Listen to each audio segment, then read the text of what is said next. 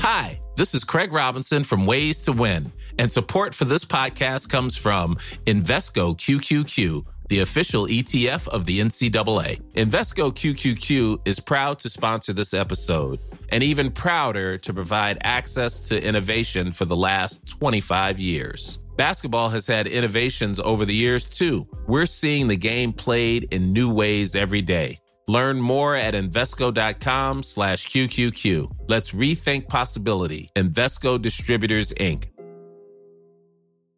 Ready to pop the question? The jewelers at BlueNile.com have got sparkle down to a science with beautiful lab-grown diamonds worthy of your most brilliant moments. Their lab-grown diamonds are independently graded and guaranteed identical to natural diamonds, and they're ready to ship to your door. Go to BlueNile.com and use promo code LISTEN to get $50 off your purchase of $500 or more. That's code LISTEN at BlueNile.com for $50 off. BlueNile.com, code LISTEN.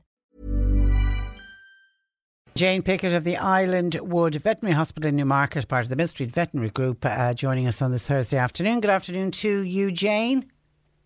Good afternoon, Patricia. Have you snow in Newmarket? We have a little bit, a light flurry, but it's not sticking to the ground for the meantime. Everyone's saying the same thing. Yeah. Okay, let's get straight into questions. Could I have some advice, please, from Jane? We are thinking of getting a Cavachon pup. Does Jane think that they make a good house pet? I had a Springer Spaniel for 15 years and she was just beautiful, but unfortunately I had to put her down due to health reasons, and we're now thinking of a Cavachon. What would be Jane's advice about that particular breed? Okay, so Cavachons are a mix between Cavalier King Charles Spaniels and Bichon Frises. So they're small dogs. They can sometimes be quite fluffy.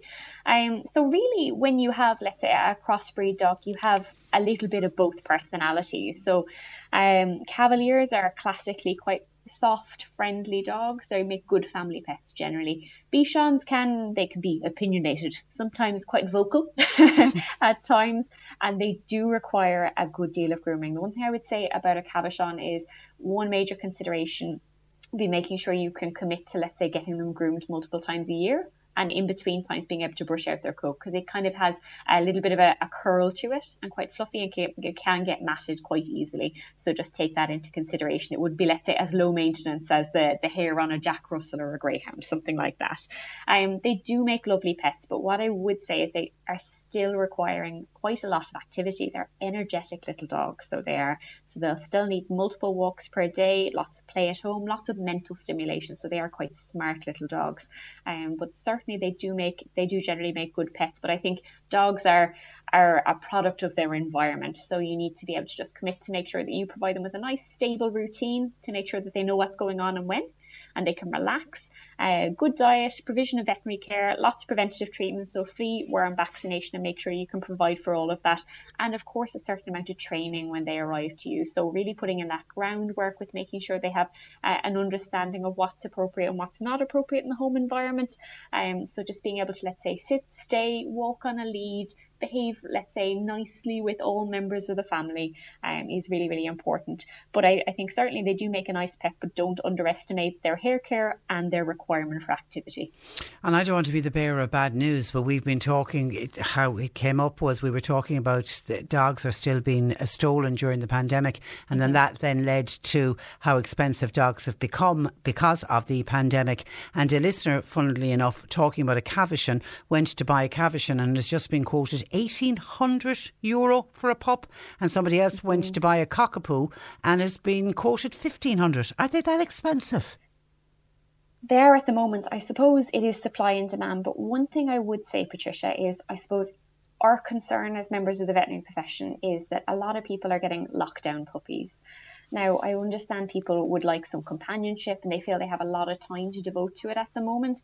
But really, when we all go back to normal life, please God, after this is all over, you need to think about how that animal is going to fit into your normal daily situation, whether you're out at work for most of the day or, there's not as much time for walking. So you might need a more sedentary pet that might not require as much activity. But the really important thing is there's a lot of talk at the moment about the price of pups elevating. And really, as I say, it's supply and demand. But a really important thing to think about when you're getting a puppy is you're not just forking out for the the 1,800 or 2,000 that you're paying for the pup. You're making a commitment to provide for its care, be that a high quality diet and veterinary care and routine preventative treatments. And God forbid, should something go wrong, or they had an illness that was long term, or they got hit by a car, or a big accident happened, you're committing to the cost of being able to help that animal and be responsible for it in exactly the same way that you do a child. So it's really important to budget when you do get that pet first. So it's not just that large sum of money that you're forking out at the start, it's budgeting for their lifestyle. So some people do that by putting a little bit into a bank account every week for a rainy day fund. Some people do it by, let's say, pet insurance, and that's what we generally recommend. So I think it's not just how they fit into your lifestyle at the moment. Think about the long term, because we're really concerned that we're going to end up with a situation with a lot of dogs that after the lockdown is finished, they're not going to fit into people's lifestyle, and they'll end up being surrendered or end up in situations that are not so ideal. So we might have a bit of an epidemic of the displaced dog. I think you're right. Okay, and then a listener has an 8-month-old puppy that she describes as having a strange coughing, hacking sound, more prominent when walking when the dog gets exerted. It's not as noticeable when they're at home and the dog is calm and all of that. The listener said it sounds a little bit kind of like a whooping cough sound. Should she be concerned? But only on exertion. Okay, that's interesting. I would wonder if this dog is wearing a collar and a lead when it's having these episodes. That would be an interesting thing to know. I think if it's a change for your pet, and it certainly sounds like it's not something they're doing all of the time or haven't done historically, then I would definitely get it checked out. It might be something simple. It might just be a little infection, or sometimes, particularly in older pets, if they have a collar and lead on and there's a little bit of pressure on their neck and they get very excited. Like my own dog Sally pulls on the lead quite a lot, and she's an older terrier. Sometimes we have changes in how our windpipe is made up, so how flexible it is over time. So sometimes if we get really excited and the lead pulls against the neck, it can cause the windpipe to become a little bit irritated, and that can cause a kind of a whooping cough like this, a really harsh hacking cough. What I would say is it's really worth getting it checked out by your vet. Have a chat with them, and they'll also want to talk to you about when it happens, what's happening when it happens, and it sounds like it's exercise dependent. It could be that, let's say, it might be an early indicator of a heart issue or a lung issue that might be dealing with. So I think definitely right to be concerned. Visit your vet and get a full assessment. Hi, we got a new puppy, 1 week old, says this listener. He wakes crying every night, usually during the early hours of the morning. It's like he's in a bit of a panic.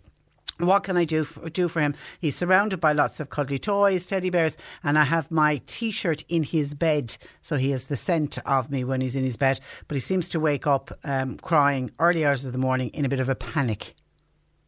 Mm-hmm. Okay, well, first of all, congratulations on the new arrival. I'm sure it's a time of great excitement in the household with the new puppy. It sounds like this listener is actually doing a lot of good things, making sure there's lots of, let's say, soft, fluffy toys in there. So that kind of gives them the feeling that there's things around them like they would have had with their mum and their litter. So it's a little bit of normality for them when they've changed environment, and put the smell of somebody they trust in with them as well. So the owner's T-shirt is a really good thing to do. Sometimes they like a little bit of heat. So sometimes just, let's say, a lukewarm hot bottle. So you need to be really quite careful not to put anything too hot, and make sure it's really secure, and let's say if it were to burst, it wouldn't burn the pet. Or there are even heat pads that you can get specifically for animals. Sometimes that helps if they have something to snuggle into. Other things that are useful are making sure that they get taken out to pee very, very last thing at night, because sometimes some of them are so good that they won't want to soil in their crate because it's their den. They want to keep it clean, understandably, and that's exactly the kind of behaviour we want to encourage in them. And they might be, let's say, waking up and howling, wanting to go out to pee, or wanting to pee in their usual place. So what I would say is, once upon a time we used to say, leave them to self-soothe, they'll sort themselves out. But really, realistically, the current wisdom is that, we need to be that responsible person that they trust, and that they kind of derive safety from. So if you do hear them crying overnight until they settle, you want them to feel safe and secure in the home environment. So do go down, do soothe them, do make sure they're okay, do make sure they don't need to pee or poo outside, and then leave them to settle again. So they do need a certain amount of soothing just for their psychological development. But I think it certainly sounds like our owner is really committed and on the right track. Just stick with it. Make sure they've had plenty of time to do their pees and poos. Maybe make there something nice and warm to snuggle into. And I'm sure they will settle. It's just a big change in environment. But don't bring them up to the bed. No, no, that's not. Okay, people now are looking for advice on breeds of dogs. Somebody wants to know, a King Charles, do they require a lot of exercise? A King Charles, a moderate amount of exercise. I suppose a lot of these, let's say, if they're a young active pet, they'll all require walks in the day. You know, they'll all require at least half an hour walk twice a day as an adult dog. That's a lot less when they're puppies and they're developing, just for the sake of their bones, to make sure that we're not overdoing their activity. But certainly, let's say when they reach 6 months and above, they definitely need 2 good walks a day. King Charles, yes, they are reasonably active, but they're still happy to lie on the sofa, have a good cuddle, but they will need 2 walks a day. Okay, and somebody else says, could you suggest a breed of dog? My daughter, who has asthma, is allergic to dogs. Is there a suitable breed that we could have as a family pet that wouldn't be triggering her asthma? To be totally honest with you, it's a really difficult one. It really depends on both the level of your daughter's asthma and what her triggers are, and how severe the situation is. But also, there's no guarantees. There's some breeds that are, let's say, quote unquote non-shedding, but everything pretty much sheds to a certain degree, and it really just depends on what might set off or trigger the problem. I'll have a little think. I'll do a bit of research for next week on the ins and outs of it. But off the top of my head, no, there's no real safe bet. Okay, and Noreen in Watergrass Hill, I have 2 minutes left. Noreen Watergrass Hill has a King Charles, 10 years of age. One of his nails, it looks like it's coming off. Should I take it to the vet, or is there anything I can be doing myself? No, take him to the vet. It can be really, really sore. It's the equivalent of us having, part of our nail snap off. Sometimes it'll be hanging on just by a little bit of the base of the nail, and the little quick, so the equivalent of our kind of nail bed, can sometimes bleed quite a lot. Some people always say it's quite a spectacular amount of bleeding when a dog breaks a nail, because they have that little blood vessel going down through the centre of it. It's really sore. It's not going to heal back together if the nail is broken. So it's definitely best to visit your vet to get that attended to, because it's a really sore little thing. And it's also kind of a source of infection potentially. Okay, pop it on to the vet. Okay, listen, we leave it there. Jane, have a great week, and we'll talk next Thursday. You too. Thank you. Thank you. Bye-bye. That is Jane Pickett of the Island Wood Veterinary Hospital in Newmarket, part of the Mill Street Veterinary Group. Flexibility is great. That's why there's yoga. Flexibility for your insurance coverage is great too. That's why there's United Healthcare Insurance Plans. Underwritten by Golden Rule Insurance Company, United Healthcare Insurance Plans offer flexible, budget-friendly coverage for medical, vision, dental, and more. One of these plans may be right for you if you're, say, between jobs, coming off your parents' plan, turning a side hustle into a full hustle, or even missed open enrollment. Want more flexibility? Find out more about United Healthcare Insurance Plans at uh1.com. Hey, it's Danny Pellegrino from Everything Iconic. Ready to upgrade your style game without blowing your budget? Check out Quince. They've got all the good stuff, shirts and polos, activewear, and fine leather goods, all at 50 to 80% less than other high-end brands. And the best part? They're all about safe, ethical, and responsible manufacturing. Get that luxury vibe without the luxury price tag. Hit up quince.com/upgrade for free shipping and 365-day returns on your next order. That's quince.com/upgrade.